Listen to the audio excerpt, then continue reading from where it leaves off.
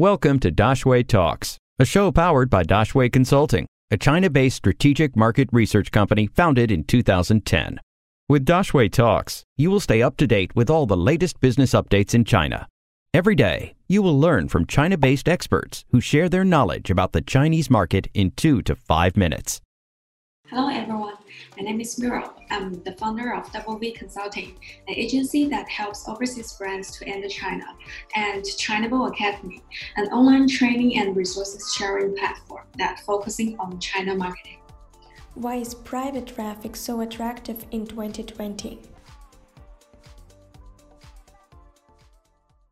I think the first reason is that because public traffic is getting more and more expensive. Traditionally, when brands are opening the flagship stores on marketplace like Tmall or JD, and they also manage their WeChat account, like official accounts on the social media,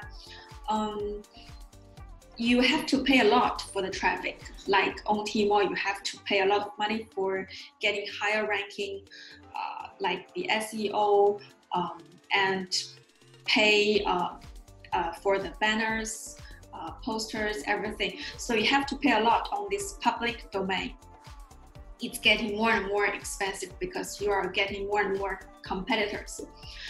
And for brands, you can't really afford to cover all these channels because there are so many marketplaces, so many social medias. There are actually too many information channels for customers to receive information, for them to find your brand. So for brands, they can't afford to cover all these channels. But when you're talking about private traffic, it's on it's just in one social platform. It's just in WeChat. You just need to manage the WeChat group. You manage this small group of core customers, and you encourage them to invite their friends, their family to join this group to become your customers. So it's much easier for brands to manage a small group of people instead of paying a lot of money for traffic on public domain. So I think this is one reason, because on public domain, on marketplace or social media, the acquisition cost is getting much more higher now. So that's why brands are developing a private traffic system to manage their private domain. And the second reason is that public traffic is one time. Like on Tmall, you are paying for higher ranking, you are paying for SEO, but the traffic is just once. They come to your store, but you don't see any conversion. You are paying a lot to get these people to come to your store, but no one buys. So you can't really get any conversion. On public domain, the conversion rate is very, very low, although you are actually spending a lot of money for the exposure, for the traffic. But by managing your private domain, you can increase the conversion rate because this group of customers, they are your core customers. They are loyal to your brand and they are willing to